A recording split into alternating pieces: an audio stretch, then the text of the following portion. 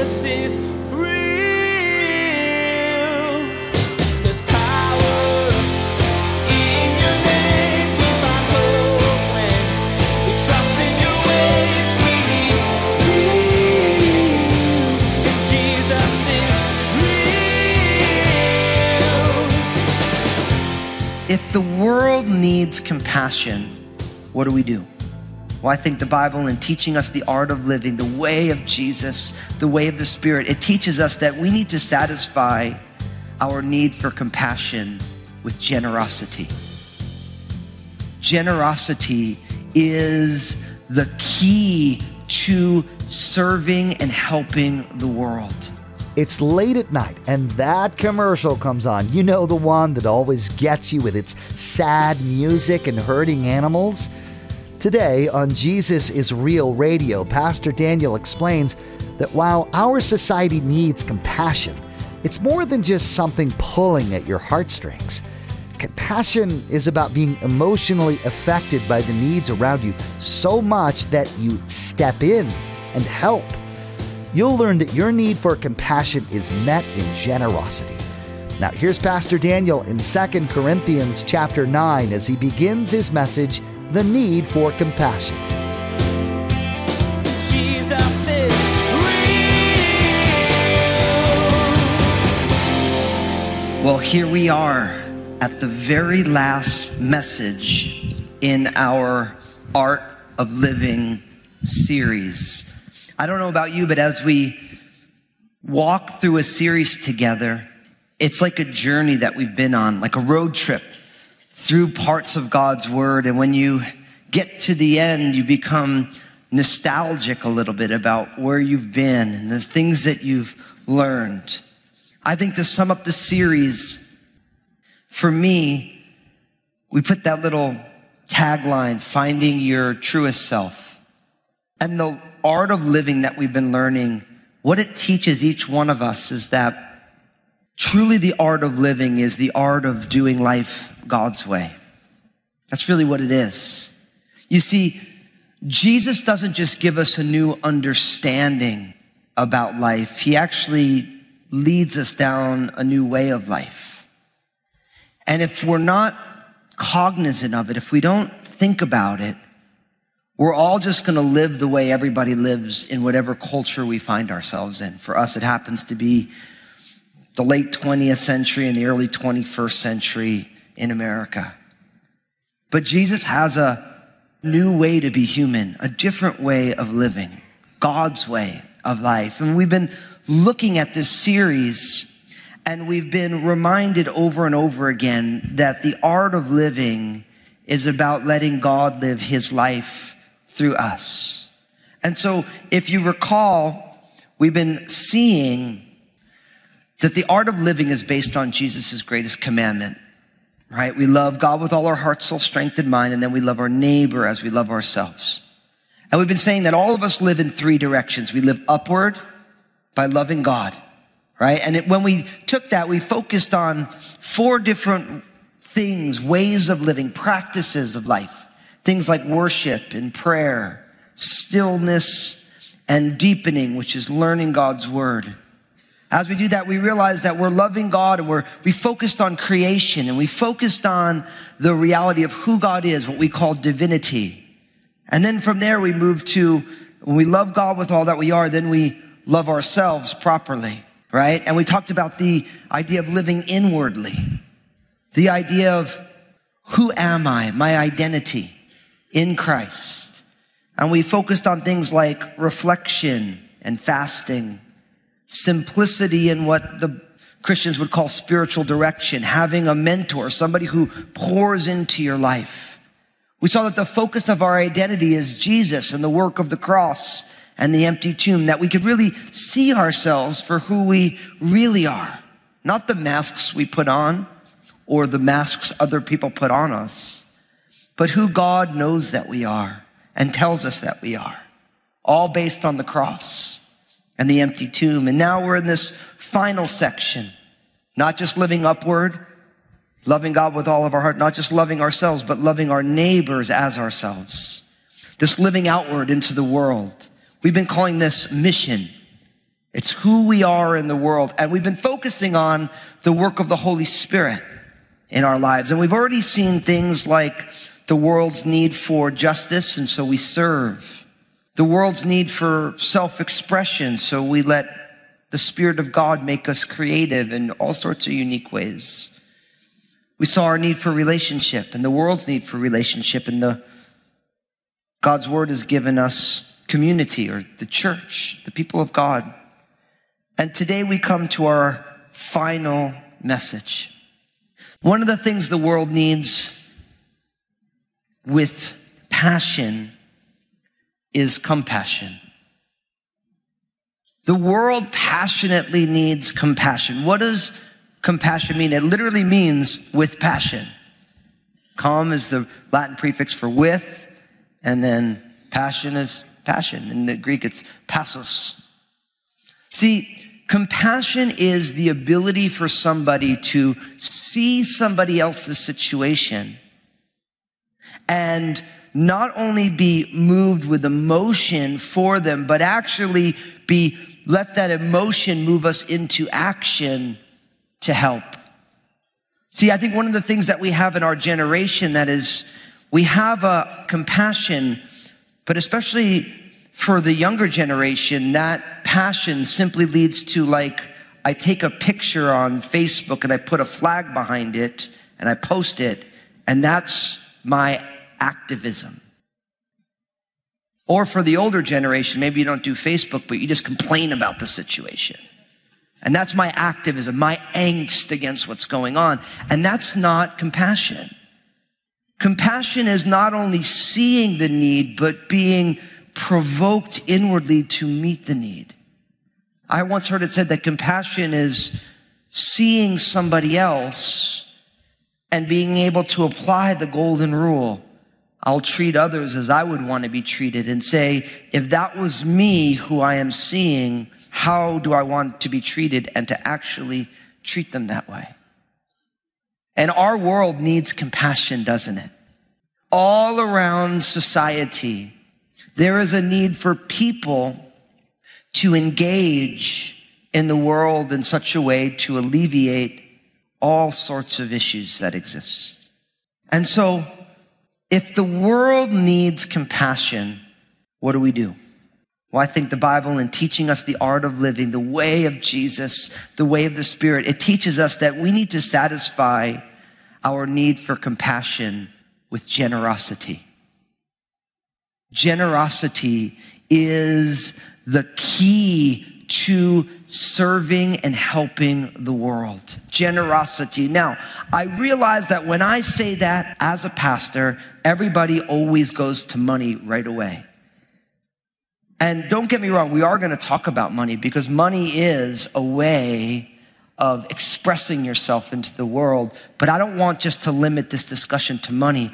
I believe that God wants us to be radically generous people with the totality of our lives, with our time and our talents and our treasures, with the gifts that we have, with our calendar, all that we are, our lives should be generous. You might say, well, how do you know, Fusco? Well, John 3:16, maybe the most famous verse in all the Bible, says, for God so loved the world that he gave his only begotten son, his greatest treasure, that whoever would believe in him would not perish, but have eternal or everlasting life. See, God loved the world, so he gave with extravagant generosity his own son, whom was the most valuable to him. And so God, the way of God teaches us that when the world is broken, God gives, and not just gives the afterthoughts of his life, but gives the most important things.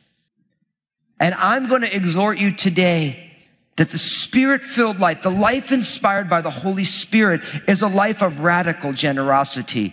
It will include our finances, but it won't be limited to our finances. That we create lives in the Spirit and allow the life of the Spirit to be created in us in such a way that the world experiences a different type of humanity. A humanity that says, I'm going to give, not because I have to, but because I can.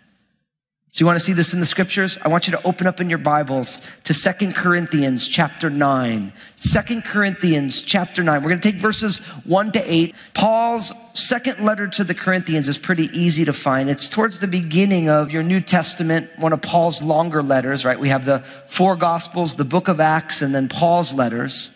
And then you have Romans and 1st and 2nd Corinthians. Those are Paul's 3 longest letters. So it's the third of Paul's letters.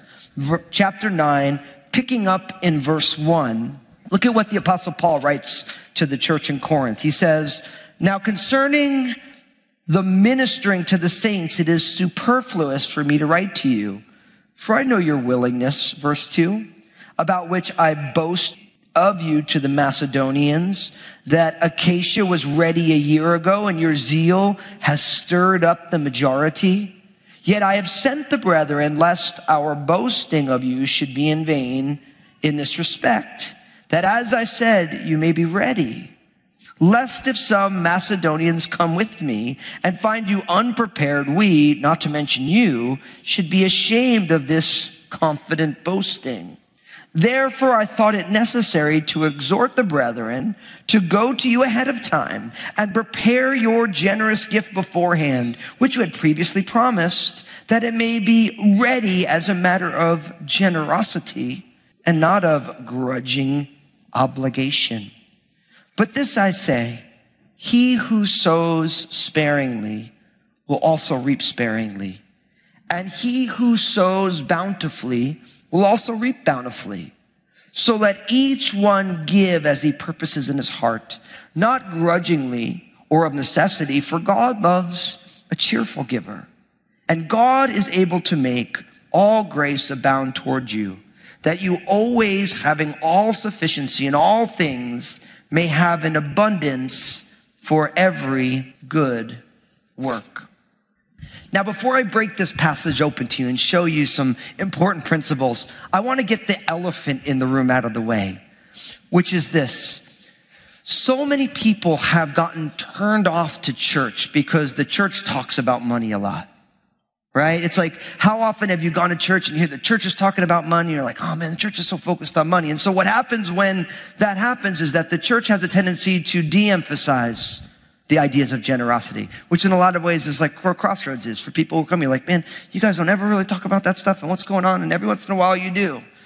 Now, I think what's important is we need to make sure that we teach the full counsel of the Word of God. And so if you're visiting with us today or you're checking us out, we don't talk about this very often, but you can't learn the art of living unless you talk about being a generous person, because God is generous and God is changing us. And so I wanted to get that out of the way, because for some people, like, yeah, of course, it's the first time I come to church, I go to Crossroads, they're talking about being generous. I mean, isn't that church? But the reality is how you choose and I choose to administer our lives also declares what you believe every single day. There's not a person who doesn't live a life that is a theological statement. And if God is generous, extravagantly generous, then I couldn't seek to explain to you the art of Christian living, life in the Spirit, unless I encourage and exhort you to generosity in life as well as in your finances. So I wanted to get that out of the way up front. Now notice what it says first. The first thing that we need to learn about a life of generosity is that we need to be willing and zealous. We need to be both willing and zealous. I get this from the first 4 verses here. Look at what it says. It says, now concerning the ministering to the saints, verse 1, it is superfluous for me to write to you, for I know your willingness, about which I boast of you to the Macedonians, that Achaia was ready a year ago, and your zeal has stirred up the majority. Yet I have sent the brethren, lest our boasting of you should be in vain in this respect, that as I said, you may be ready, lest if some Macedonians come with me and find you unprepared, we, not to mention you, should be ashamed of this confident boasting. Now, to put this in context, because really 2 Corinthians chapter 8 is the preamble to all this. They were putting together a collection for the church in Jerusalem. They were being severely persecuted because of their faith in Jesus. And so as the Apostle Paul, along with his missionary partners, went out to start churches, these churches were popping up all over the Roman Empire in places like Corinth, which is in modern day Greece. Places like Macedonia, which is one of the neighboring regions to Greece. And so these Gentile Christians who weren't being persecuted, they would see the church in Jerusalem. They say, we need to help them, right? And so what we find here is the Apostle Paul is writing to them because the church in Corinth in verse 2 was both willing and zealous to help the church in Jerusalem. They heard about the need and they were like, we are in. We want to do this. They were willing and they were excited to do it. And so much so that the Apostle Paul says that their willing and zealous intentions spurred on all these churches in the area of Macedonia to want to get involved as well. But what we find here is that the church in Corinth was willing and zealous, but they actually haven't completed the job. They had the right intention, but they haven't followed through yet. Now, in order to live generously, you have to first be willing. And when you think of the idea of zeal, you have to have passion to want to be a generous person. And it would be wrong of me to try and encourage you to generosity without starting with the idea of, are you willing and are you excited about it? Now, right there, I realize many people are like, no. So I got my own problems, Fusco.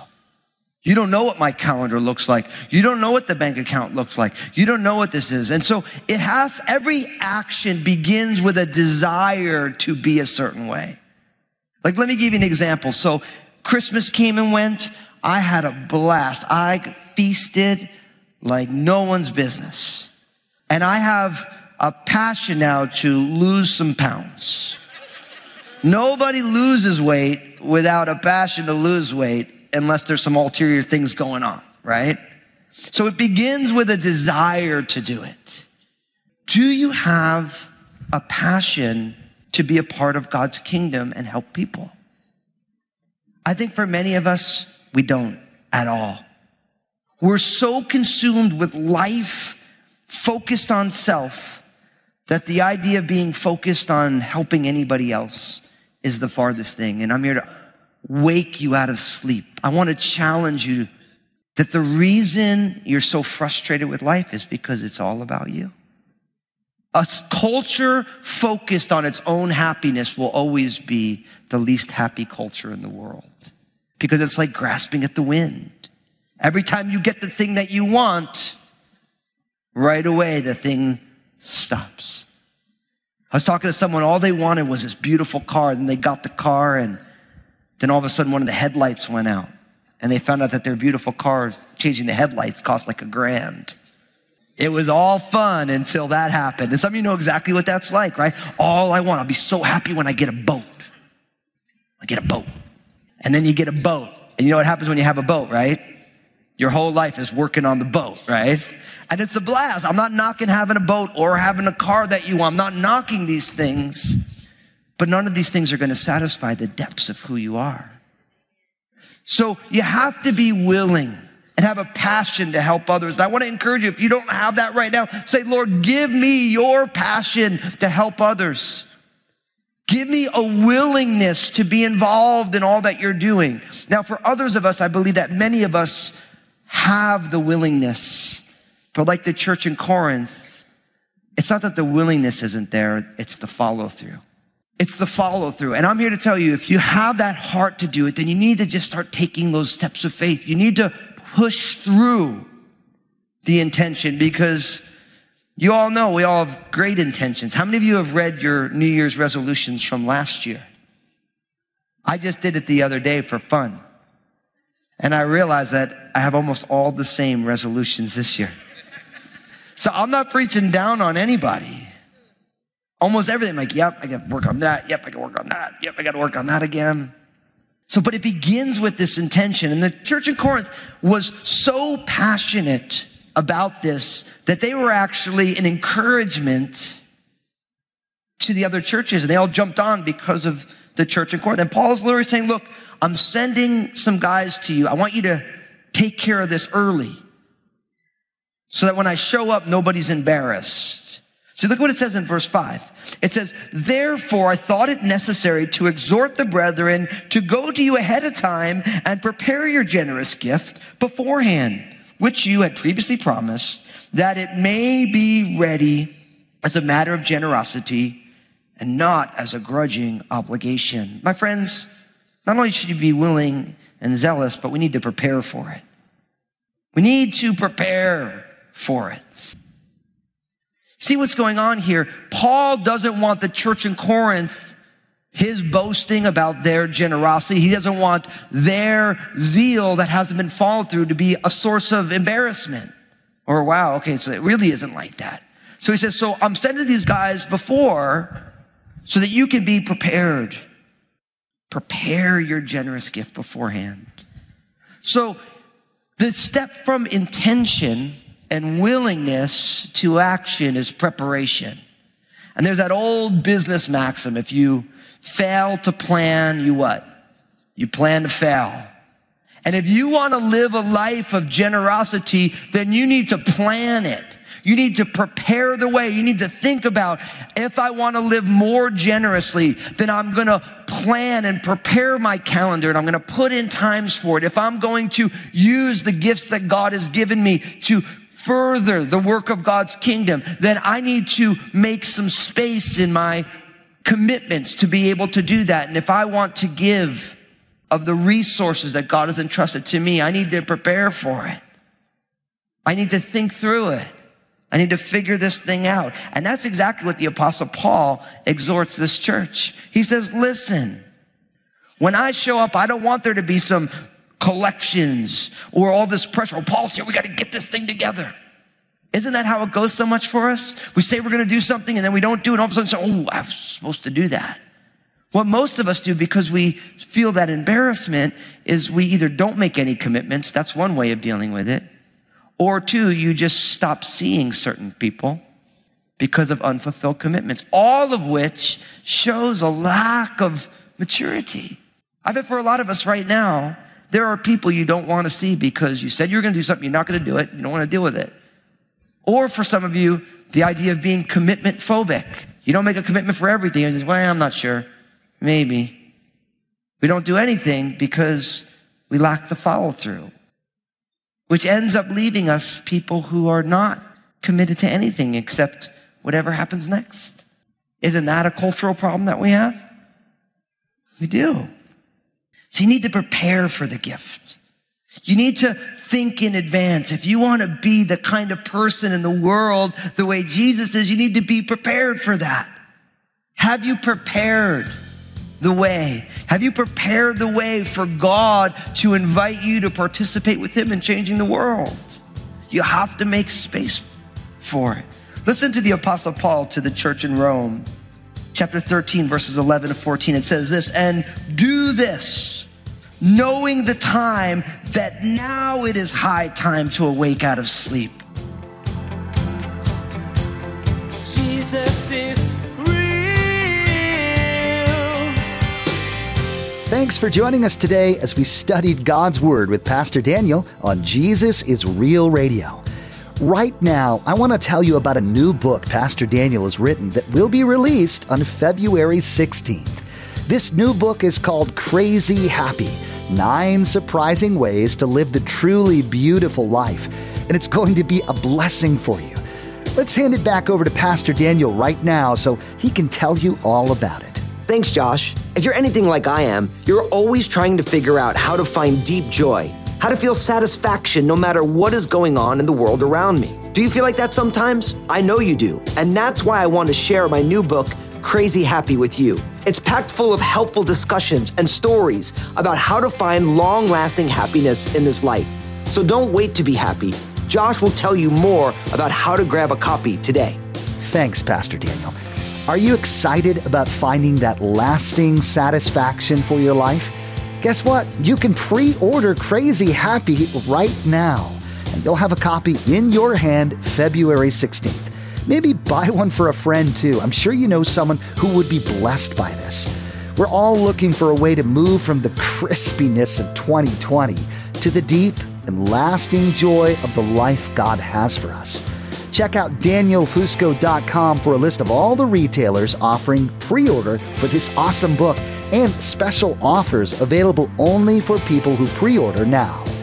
We wish we had more time today, but we will have to pick up where we left off next time as Pastor Daniel continues teaching through this series called The Art of Living. That's next time on Jesus is Real Radio.